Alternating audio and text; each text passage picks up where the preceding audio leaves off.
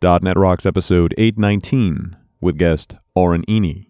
Recorded live Saturday, October 27th, 2012.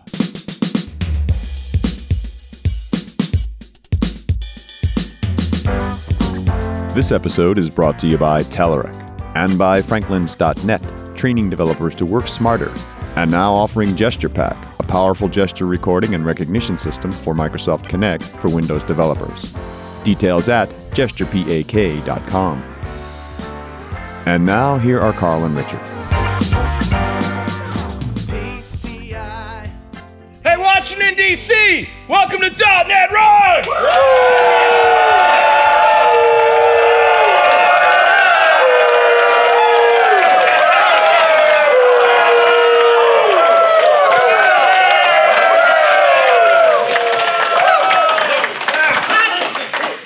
Yeah, your tax dollars at work, America.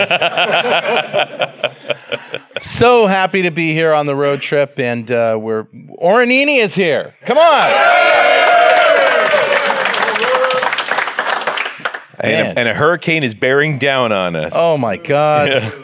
Yes, it is. So, we were originally supposed to park the RV here in D.C. for the week. Right. And then fly home to see our loved ones.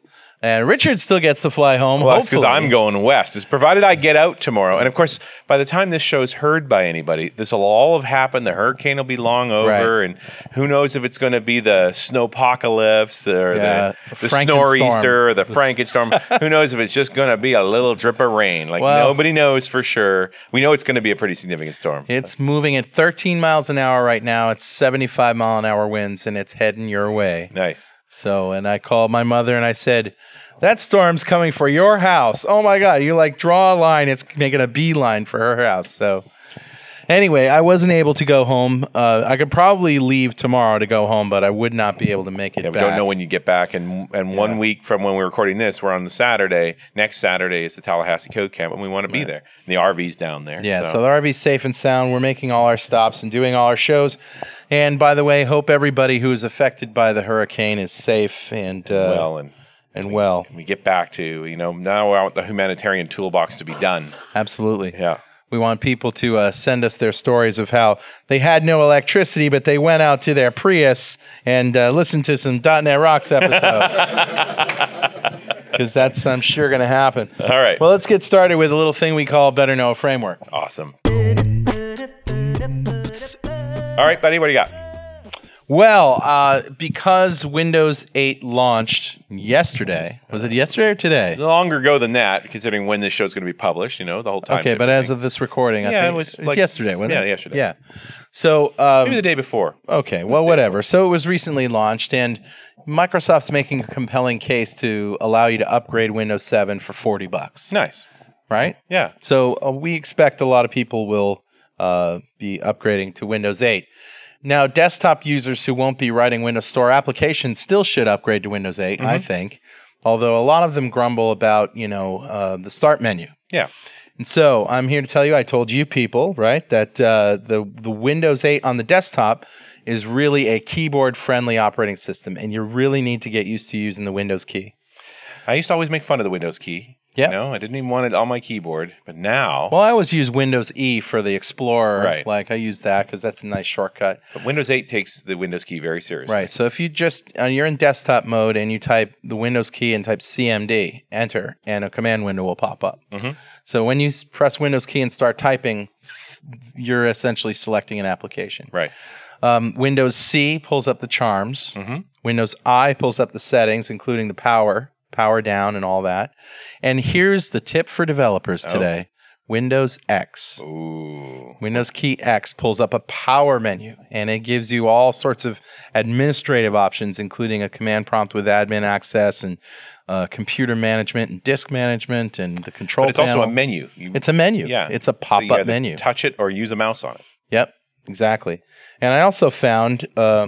a website, if you go to tinyurl.com/win8tricks, 30 cool Windows 8 tricks you must know.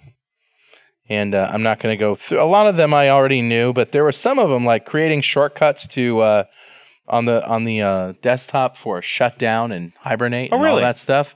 There's text that you can just create a shortcut, and there's text you can paste in to create those. So it's kind of cool. There's if you really don't like the start menu, you want a Windows 7 style start menu. Yep. There are actually third-party tools that you can install in Windows 8 and give you the old start menu back. So you can make it the way you want it. You can make it the way you want it. All right, I love it. Simply put, Windows 8 is the best version of Windows out there, and I love it.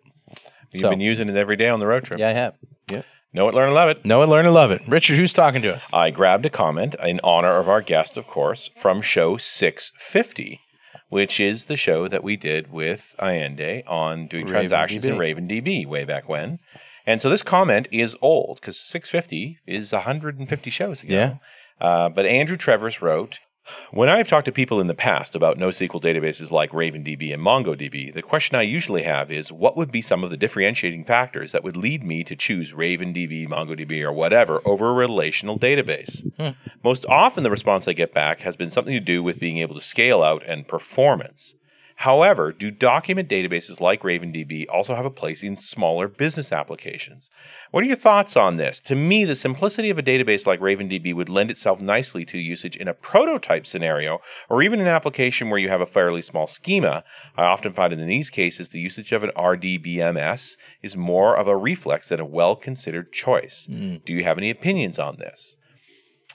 Let's ask Oren. I don't think Oren has any opinions on this whatsoever. I don't think he has any opinions at all. There's nothing to say. No unbiased one, maybe. Yeah. I mean, admittedly, you're biased, but I've got to think it's the programming simplicity. Like eliminating an ORM from your life doesn't seem like a bad thing. No. So just before we started the show, I had a short talk about the sort of pain points that you keep running into, mostly because this is what we've always done. And like the comment said, using RDMS for most people is reflex. This is what you do because you're always done that, and you know how to get started. Yeah. You know how to do it. It's also the devil you know. And the problem here is that it really is a devil, because think about it.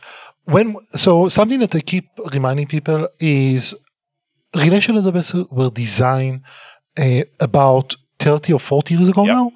And think about the era it was. So just for example, in 1979, a 500 megabyte disk would cost about $700,000 in today's dollars. So think about the implication of that for application and system design. It was crucially important that you could actually save as much disk space as possible, because who cares about the licensing cost? Just the disk that you put the data on was far more expensive than anything else. And we haven't even touched on the cost of the actual system. So that's why you have the provisioning of space per then you start char and all this stuff. Every DBA that I've known have been very well aware about disk space, size of the row, if I add an index, how much space it's going to add. And we still architect like we have those constraints. And then you start talking about things like normalizations. And everyone I want to have third normal form, I want to have fifth normal form, ninth normal form, and those sort of things. And as it turns out, most of the time, not only don't you want normal form, this is actually going to cause very serious bugs in your applications. Bugs and performance issues, there is a performance issue, but we're going to touch this later. But let's talk about the simplest thing that we could talk about. Let's talk about an order. I think you got him going.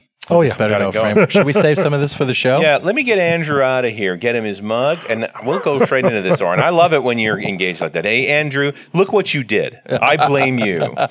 Thanks so much for your comment. I'm sorry you made it so long ago and we didn't get back to you right away, but I got Oren back on the show. We've got a great answer, and I think we're going to build a whole show around your question. So the least I can do is send you a mug. And if you'd like a mug, just write a comment on the website at .netrocks.com. And before we go any further, I need to tell you that Pluralsight offers comprehensive developer training online. They have over 350 courses, and they put out 8 to 10 new courses every month. These courses are authored by MVPs and industry experts, such as the people you hear on this show. Topics include everything from the Windows stack, plus Java, Android, iOS, HTML, SQL, you name it, it's up there. Is Even there RavenDB. and RavenDB? Nice. As our guest points out. So go to pluralsight.com today. Subscriptions start at just $29 a month. And with that, a formal round of applause for Mr. Oren Eini.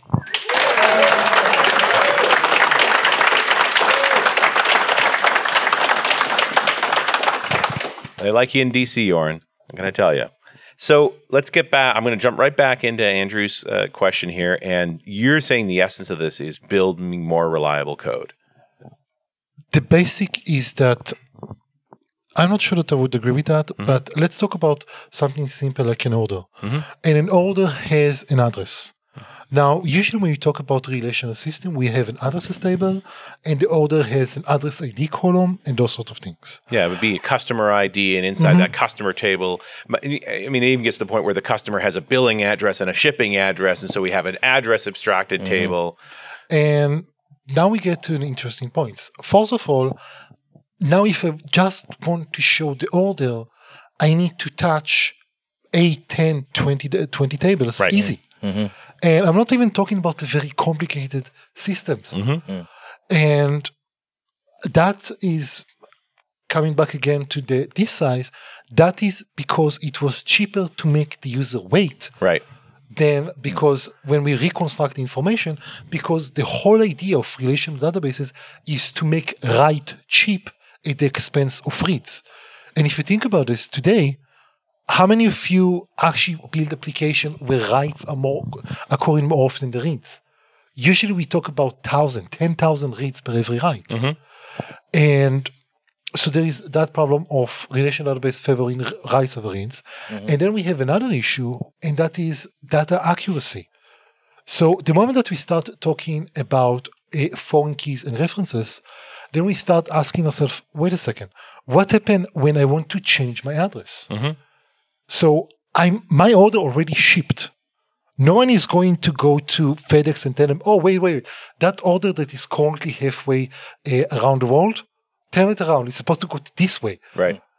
But physically speaking, if I go and do the simplest thing that could possibly work and I just update that address table. Right. Now you make the history change. I have corrupted the data. Right. Yeah, I agree. And we actually see that in many cases, invoices, orders. Think about something that actually have a legal meaning, like a paycheck. If you go and change your name or change your address, you cannot change the data that was written to the paycheck. But the relational model naturally lends itself to that. Because you only stored that person's address in one place, you change in that one place, you just change history. Yes. And now you start talking about temporal data. And this is where everything goes the rabbit hole, and you have to have 60 join just to be able to load a single user. Yeah. Right. And so now we start having to think more deeply about the data and about the relations between different pieces of the data. We have something called point-in-time reference. The address for the order, the name on your paycheck, those sort of things. Those are all point-in-time references. And the moment that check was issued, this is what the truth was. Exactly. Right. And then we have current references. For example, where you're working at. So if I change my company name, I haven't changed where I'm working at. No. I changed the company name. Right. And you see these errors creep up in the usability of these systems all the time as a consumer. You know, when you're dealing with your bank, when you're dealing with your insurance company, and especially health insurance, like no, I'm sorry. When something changes, they just completely freak out about it because, that's why they prefer to. You're always reverting to old addresses and things. It's No, actually, think about something more interesting. Think about what happened when you change data that suddenly goes back in time. And for example, trivial example, let's say that I'm going to report to my health insurance that I broke my leg, and they don't actually have a proper temporal model. Then suddenly, oh wait, we're going to look at your current status as it was 2 years ago, and you broke your leg already. And pre-existing conditions, all sorts of stuff. conditions. No, man, I'm intentionally giving a fake example because I assume they solved that, or if not, someone sued them for that. Yeah. But that is actually a very important thing. And I actually seen system where those sort of issue cause real problems. So how does a NoSQL database make it easier for you to make this temporal model that you're talking about? Okay, so think about the notion of a document in general. Mm-hmm. So think about, for example, the order document. And in RavenDB, for example, what you will have is actual document that has a one-to-one mapping to that order document that you see on the screen. Mm-hmm. So you have that address field over there. That address is actually going to be embedded inside that document. Mm-hmm. So you're not actually holding a reference to an external entity. You're actually holding It's a embedded container. copy. Right. Yes. Yeah, it's a container. The truth at the time. Yes. And that makes those sort of things much easier. Now, we still want to fetch, you don't want to make the guy enter the address every time, right? You go No. pull the last address from the last order. That's one option. Or maybe you have just a set of orders for this user. Right. So let's talk about the notion of a customer. And as a customer, I have my email, my password, my preferences, my addresses, and in RavenDB, all of those would be a single document for that particular customer. Now, when I'm actually want to show, okay, what address do you want to ship?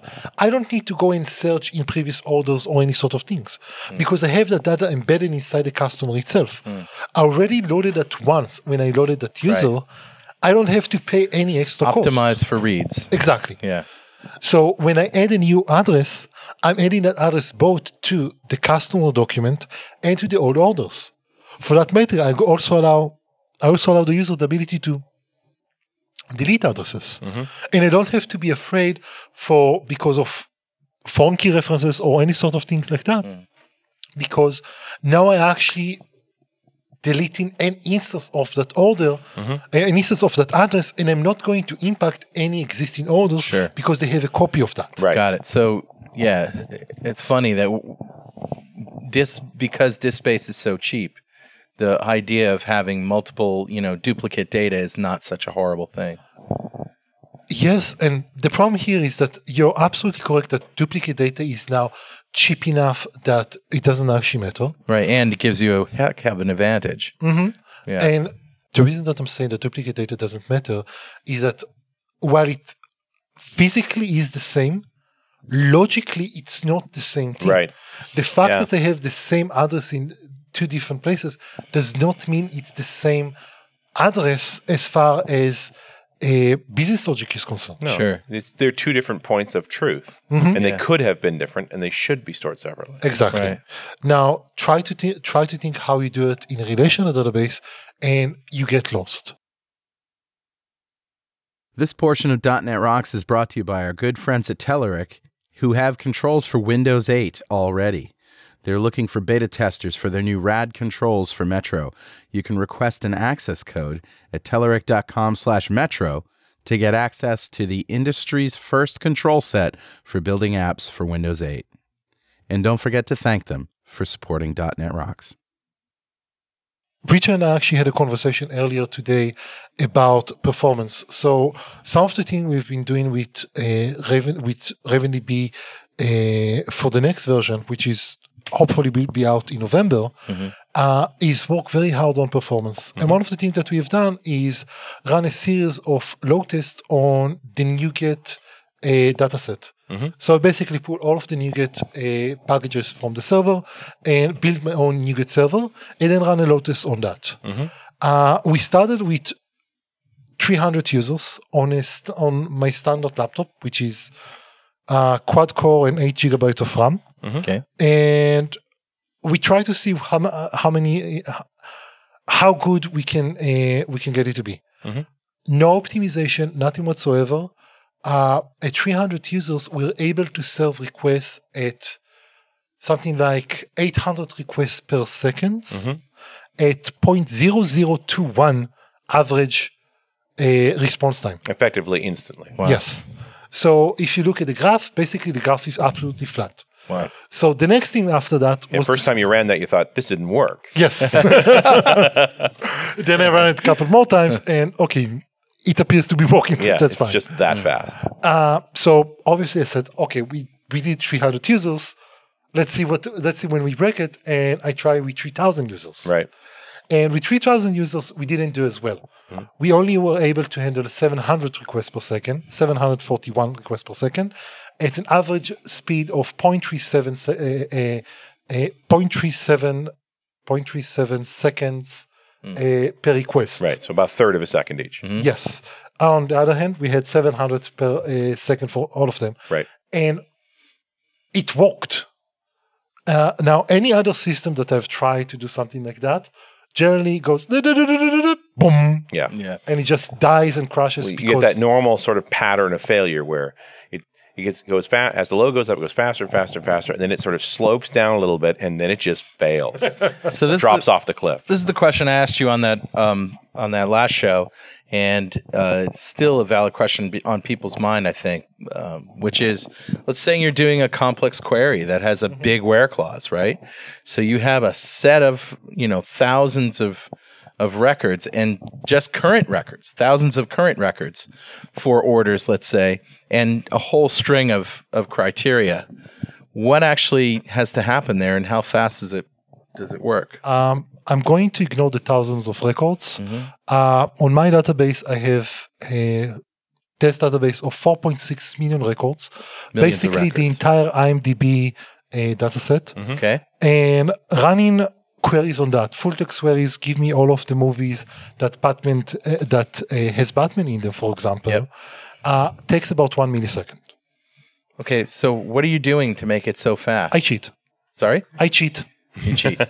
So that's something that is actually quite important. Yeah. Everywhere in Raven, no, I actually can't explain that without explaining something even more important. Okay. Relational database make a set of promises about how they're going to work. They're going to be consistent, they're going to be isolated, durable, and atomic. The acid properties. Yes. And as it turned out, without ACID, it becomes extremely hard to work and to reason about how you work with that. Yes. We actually talked about it in the previous show. We talked about transactions in RavenDB. Right. And the major part of RavenDB is actually ACID, the document store. But when it comes to queries, we are actually promising you something quite different. We'll promise you that we give you the result that we have as of this minute. Right. We will tell you absolutely if this information is absolutely correct or potentially still. Right. But we'll give you the information immediately.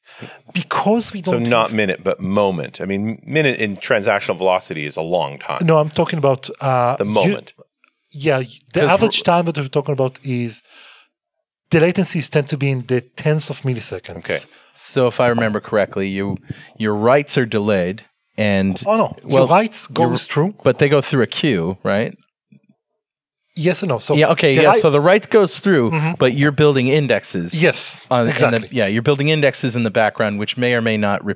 Exactly. Yeah, I get it. And the key point here is that because I actually building the index on the background, I don't have to wait for writes. I don't have to wait for reads. Right. Taking that one step further, it means that the set of promises that I give you is much more relaxed. Yeah. It means that I can start playing with the latency that I have. Yep. Let's say that, for example, in the 3,000 users that suddenly hammer my database, what happened is that RavenDB noticed that it's under load and automatically said, okay, I'm now going, because I'm under such high load, I'm going to put indexing at lower priority mode Right. and move a lot more effort actually into a server requests. Right. That means that I'm still able to give you answer for everything. Sure. It just means that the latency of the accuracy of the answer might grow. Right. Now, when you start talking about the latency of the answer is going to grow, that sounds scary. But then you realize that this is what everyone is doing. 90% of the cases don't performance. require up to the second Exactly. accuracy. You're caching anyway. Exactly. You know, and funny you describe it that way. I have built systems in SQL Server where we have a monster data load at 3 a.m. and we toss a bunch of indexes out to speed up the updates, because normally updates are synchronous to the indexes, and then rebuild the indexes afterwards. Yeah. And cripple querying performance during the load to speed up the load time. Actually, you had to do that on the Enterprise Edition. Otherwise, after you do the ETL process, then creating the index would basically lock the entire table entirely. Yeah. So that's actually quite important feature, because it means that you have to pay that many more tens of thousands or hundreds of thousands of dollars. Yeah, in 2008, it was $25,000 a processor. In 2012, it's $8,000 a core. Yeah. And I'm not going to even try to decide what the core is. Well, it's now the actual. So if you have it used to be probably the socket, right? So it's $25,000 a socket. So if you had 16 cores in that socket, you only still pay $25,000. Okay. Now, if you've got 16 cores in that socket, you're paying, if you have 8 cores, $104,000. Yeah. And so, what is the average number of cores per? Between 4 and 8, depends on what it is. No. On production SQL? Per socket. Per socket. So typically, you'll have 4 sockets, 4 to 8 cores each. 64 cores not unreasonable. Hundreds of thousands. Hundreds of thousands for the license. So with RavenDB, all of that. By the way, also introducing a new index to the system goes through the same process. So this is actually live index rebuild. Wait. One more time. A new index. Okay, let's say again, we have this 4.6 million documents database. Right. We introduce a new index to the system. Okay. It's going to take about 5 to 10 minutes to index the entirety. Okay. 4.6 million rows. Yes. Okay. And what are you indexing exactly? Depending on the index. So because the user gets to, or the DBA gets to set up the indexes. And it's any given field, essentially, any property. The things that you're going to search on. Fields, whatever this is, full text index, numeric index, those sort of things. And do you have the kinds of weird problem? I mean, if Kimberly Tripp were here, she'd give you a whole dissertation on when to index and why, what and when and why. Most of the time, you will. Most of the time, when you hear DBAs talk about this, it's because they have to face the limitation of SQL of offline index rebuilds. Right. When you index something that's going to cause slowdown in reads, slowdown in writes, it means that if you want to add a new index, that's usually an offline operation. By the way, even in enterprise editions, if you want to do a index rebuild, that's costly. And that means that you probably don't want to do it while your site is active. So here's another question: What do the queries look like? I mean, you obviously can't really use T-SQL because you don't have the relations and the joins and stuff, but so you use LINQ. Yes. Yeah. There is actually a query language underneath, which is basically property value or property range and those sort of things. This is so if you've done LINQ to objects where you have objects that are relating to each other somehow, you know how to use yes, pretty much. There is one caveat. In RavenDB, we don't allow references between objects. Right. So if you have a reference between the object, then this is the same embedded. This is going to be an embedded value inside the master document. Right. If you want to have a reference to another document, you hold that document ID. Okay. And we have support for doing things. This is called includes. So let's say that I want to load an order, and the order has a property called the customer ID. And I can instruct RavenDB, while you're loading this order, also load me the customer. So you're opening the door to a relational database. It's not relational. That's the important point, because we aren't doing a join. For example, we don't have any sort of problems with things like Cartesian products. Because with what products? Cartesian product maybe. Cartesian multiplying all the rows against all the other rows. Oh, okay, yeah. So trivial example would be, let's say that I have users and groups. And when I'm loading the users, I also want to load all of its groups. Okay. So that means that I'm going to get n results depending on how many groups I have. Yep. In RavenDB, we'll just get the results as they are. You won't have data duplication in the query. Okay. You can also do that in just one query to the database and save a lot on that. Because coming back to the performance issue, when I said that they cheated, I actually meant that as a design principle, we try to make sure that the costly things do not happen on the main thread. Right. So you're never going to. So you talk about expensive queries. RavenDB doesn't have expensive queries. We don't allow them because there's no such thing as a computation during query. Got it. So all you're doing is actually doing an index lookup. And think about it from the point of view of the database. You're only doing worst case scenario. You're doing an index scan instead of index seek. Right. And you don't have joins. You don't have computation. That's it. Excellent. Well, Richard, you know what time it is. It must be that happy time It's again. that happy time to give away a Telerik DevCraft Complete Collection to a lucky member of the .NET Rocks fan club. And you're all members, right? Awesome. Today's winner is Emile LeBlanc from Paris, France. Wow. And applause. And the Telerik DevCraft Complete Collection is everything that they do in one package, including Kendo UI and I believe their Windows 8 controls. Absolutely. And their Windows 8 controls, by the way, are $99 right now. So they were free like a couple of weeks ago. They're going to increase by $100 every month until they're $799. So now's a good time to get them. And if you don't know what we're talking about, the .NET Rocks fan club is free to join. Just go to .NETRocks.com, click on the big Get Free Stuff button, and every December we're going to give away $5,000 worth of technology to one lucky winner. And we've spent a lot of the road trip arguing over what that stuff should be. The current thing that raises eyebrows is a 3D printer And a Surface Pro, and of course. a Surface Pro, And maybe some and other. with the rest of the money we could probably put in the plastic for the 3D printer that it uses as maybe a little medium. drawing tablet, good CAD Something like program, that. like all the bits you need to make. So, it work. Oren, if somebody said, "Here's $5,000, but you have to spend it on technology," what would you get today? Everything. For $5,000, what would you get? Hold that mic up there. Yeah, I'm trying to think, and I don't know. Honestly, I don't know. I put you on the something I would have spot. to think. All right. You don't want a 3D printer? I do, but that's the sort of thing that Once you're too busy working to mess with a 3D printer, right? Once I've printed the first couple of things, that's it. You're done. Yeah. I actually got a Raspberry Pi. Oh, yes. Yeah. It's very tough to spend $5,000 on Raspberry Pis. That's a big pile of Raspberry Pis. They're cheap. One in every room. Yeah, so they're amazing. That's my toy. Yeah, right they're now. great. All right. So we were talking about query syntax and what that looks like, and LINQ is the answer.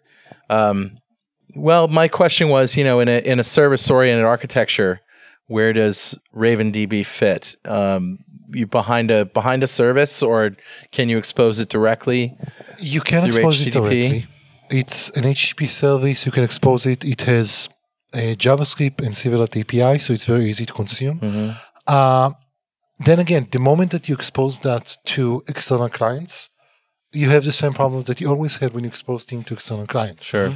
Sometimes this is acceptable if this is an internal application, if you don't worry about the sort of data that you have there. That's very easy to do. Many cases when you actually do care about data security and integrity, then obviously you put the service in front of that. What is the security model for? Do you just use standard Windows security? You can use Windows Auth, including defining this database has these users allowed. This one is read-only, this one is admin, those sorts of things.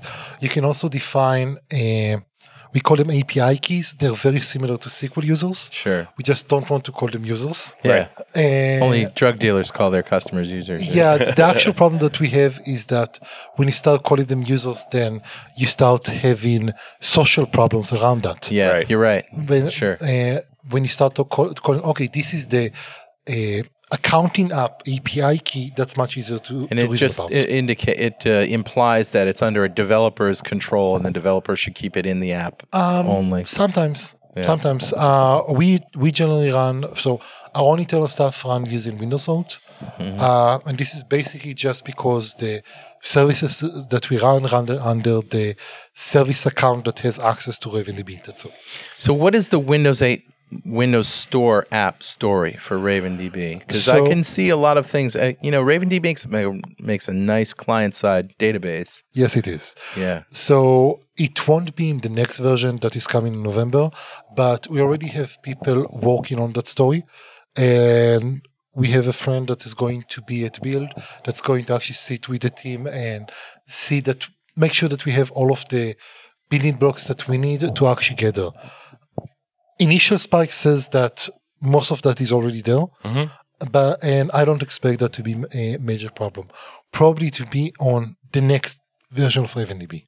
Because you're basically just using standard I/O, aren't you? I mean, you're we could some of it, yes. and threads and it become complex because now we start talking about transactions, right? And transactions are freakishly complex. We talked about that. It looks so simple, right? Yeah. It's actually very simple. When you start thinking about it, it's very simple. Making it concurrent and fast is the hard problem. So we actually use eSend for a lot of our data access for our transaction store.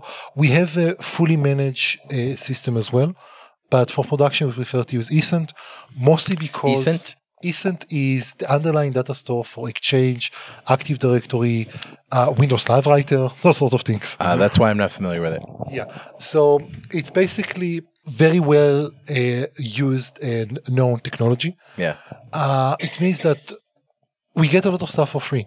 For example, if you had a hardware failure and we need to recover the database, then the tooling to do so are actually shipped with Windows. Yeah. So eSendUtil and those sorts of things. So I can just tell people, okay, go to the directory, issue this eSendUtil/D or /P, and you're done. It's basically recovery on the fly, and we don't have to do anything to get that. It just makes it all the more compelling to deploy onto client machines. I agree. It's good thinking. Now, the way you're describing this makes me think, wow, why would we ever use SQL Server ever again? Yeah. Okay, so RavenDB is meant for OLTP applications. Okay. And meant for what? OLTP application. Online transaction processing. Yep. And it's doing great. Well, that's what you're doing. It can also do great when you're talking about static reporting. Right. And what do I mean by static reporting? I'm talking about I know what I'm going to report about. I know what my parameters are going to be. And I can build my expressions up. I can put indexes to keep the performance high. Exactly. The problem becomes when you want to do things dynamically. For example, I want to show, let's say in our IMDb database, I want to have, let's show all of the movies grouped by actor name and country, and see all of the actors that from France. So if you told me that you wanted to do so in advance, it's very easy for RavenDB to generate that index and give you the answer very quickly. Right. But if you just want to explore the data, if you want to do a lot of dynamic queries, that becomes much harder to do. So OLAPy stuff is not going to be so good. Yeah, we actually have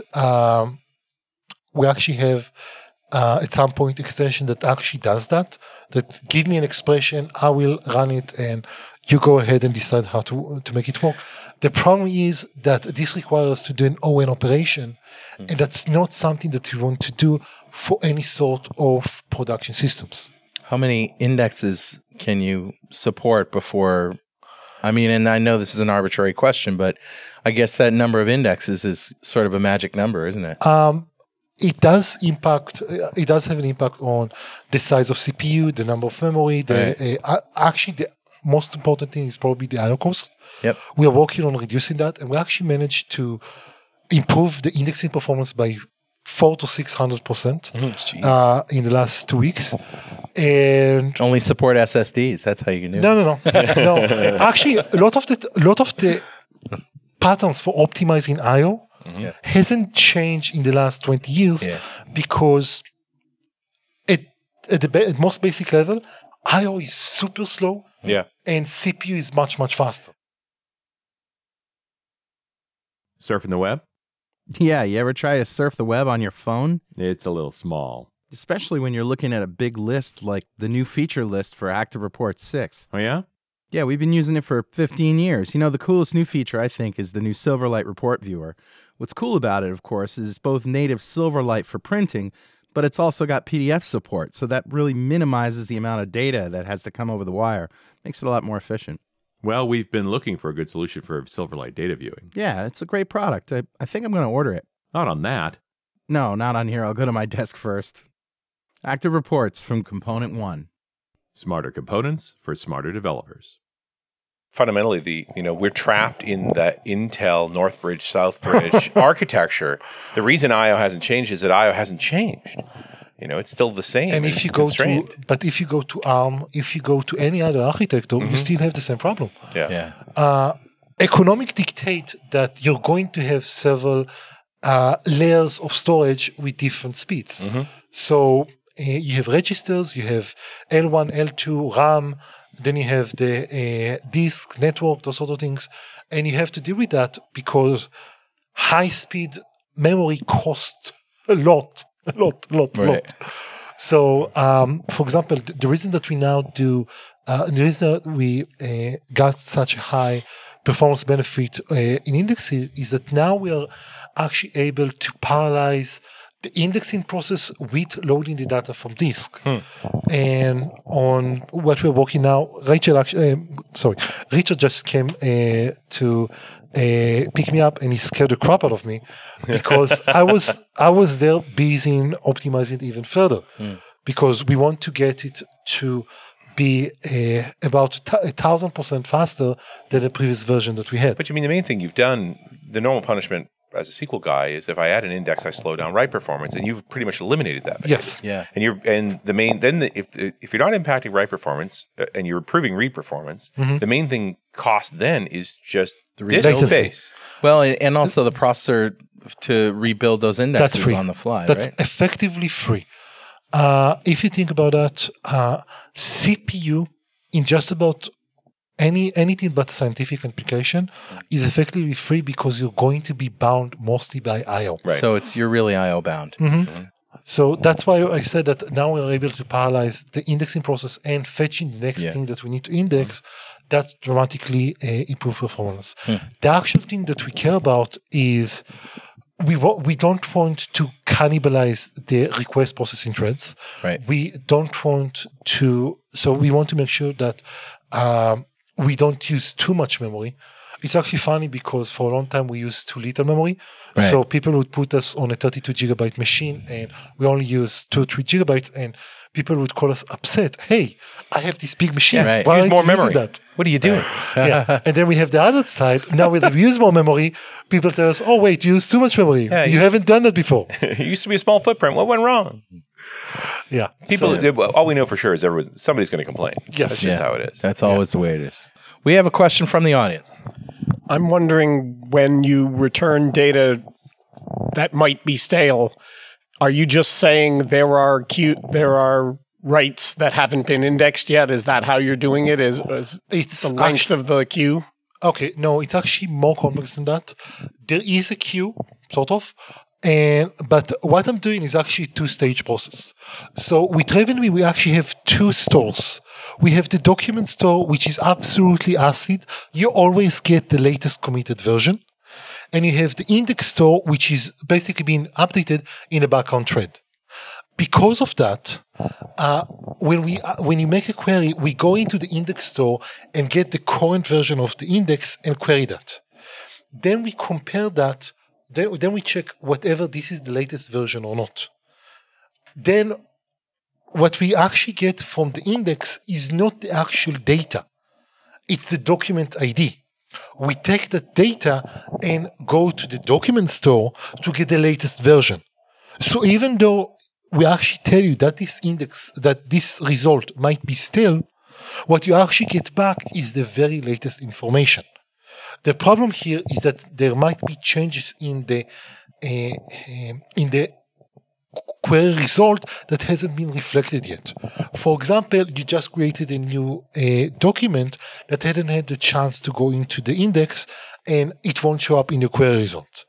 as I said before, most of the time, the latency that we're talking about is in the low tens of milliseconds.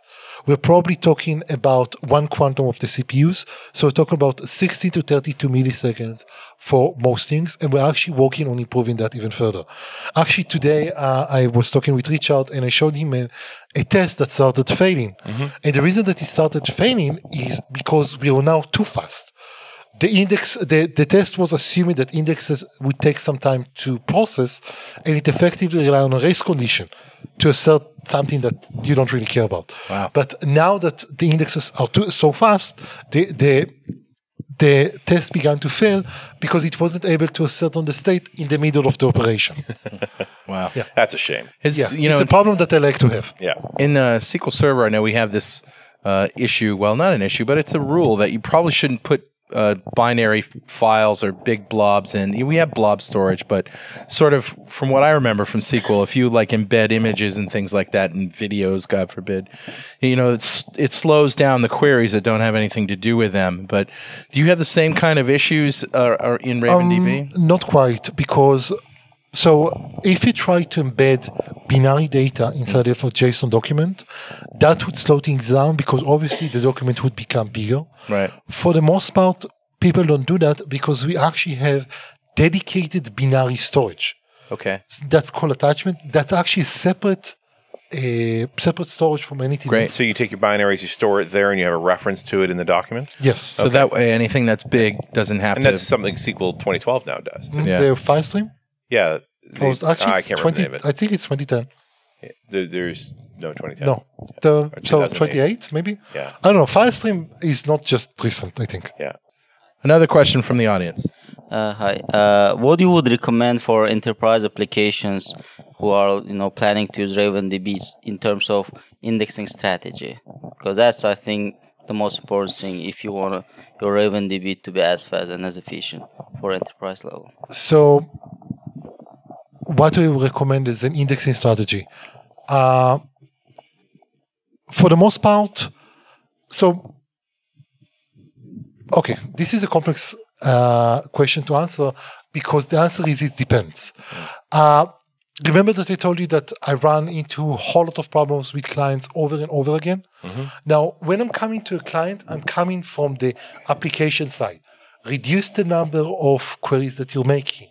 Optimize this query to be slightly faster by not doing a Cartesian product, those sort of things.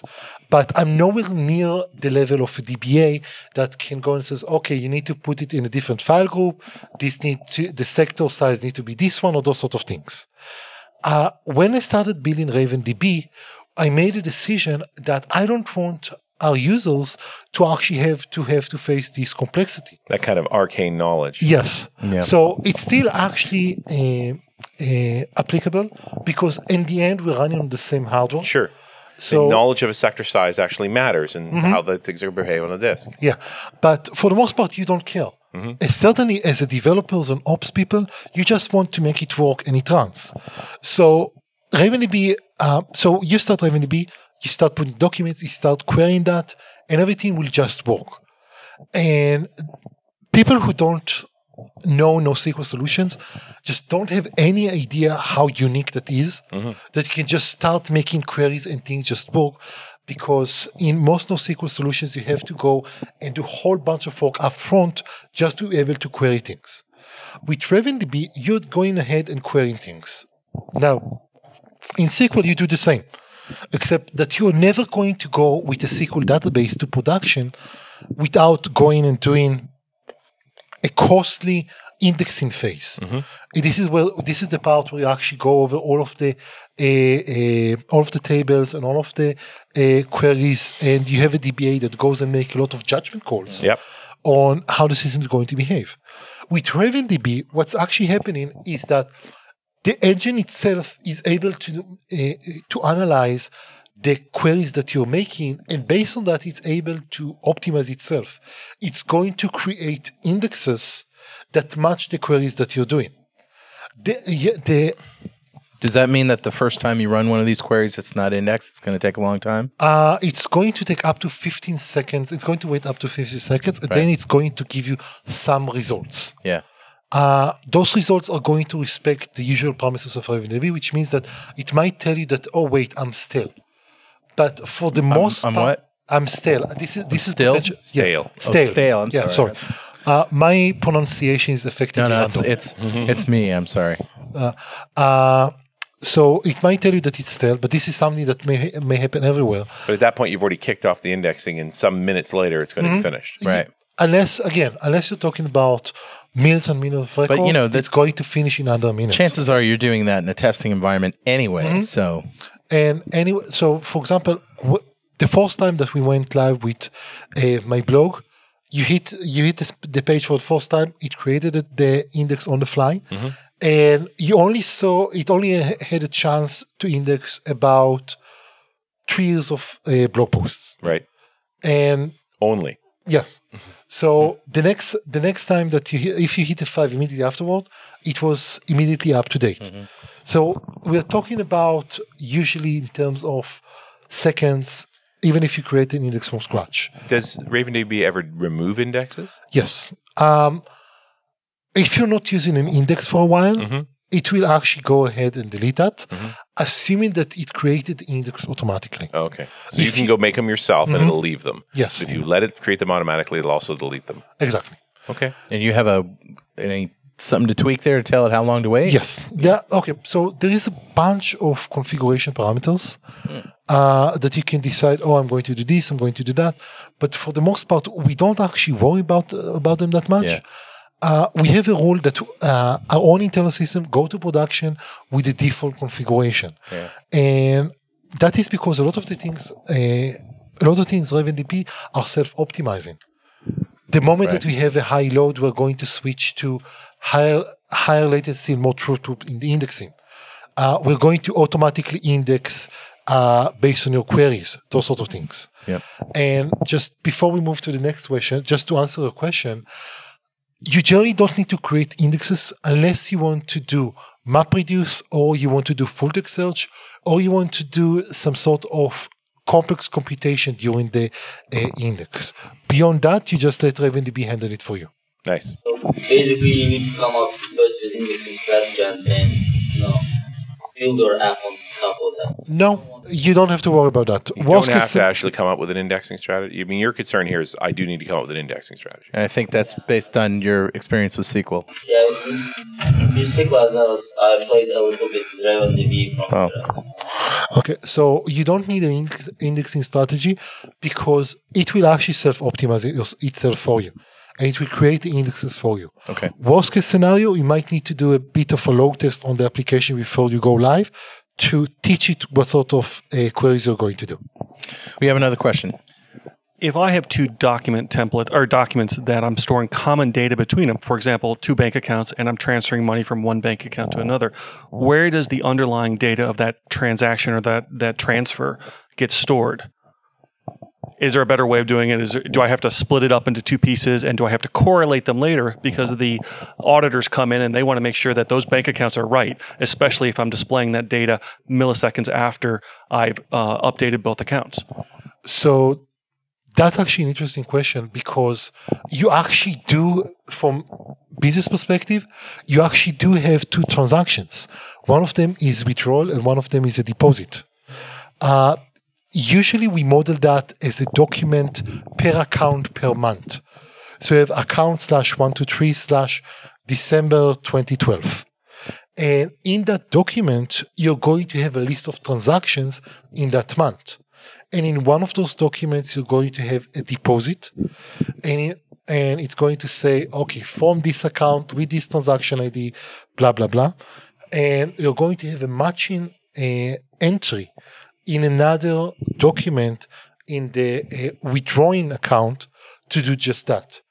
And if you think about how it works from an accounting perspective, this is actually how it used to work. And that's the most natural thing to do from the domain model, and this is just the way that you do it. Well, guys, we're just about out of time, so I'd like you to give another great big round of applause and thank you to Oren Eini. And we'll see you next time on .NET Rock!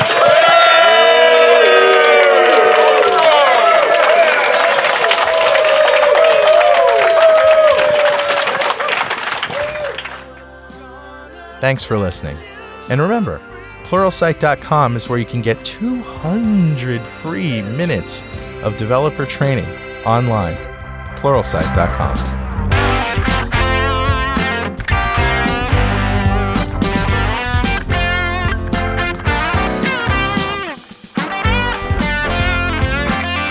.NET Rocks is recorded and produced by PWOP Productions, providing professional audio, audio mastering, video, post-production, and podcasting services. Online at www.pwop.com. .NET Rocks is a production of Franklin's Net, training developers to work smarter and offering custom on-site classes in Microsoft development technology with expert developers. Online at www.franklins.net. For more .NET Rocks episodes and to subscribe to the podcast feeds, go to our website at www.dotnetrocks.com. Got a transmitter banned by the FC.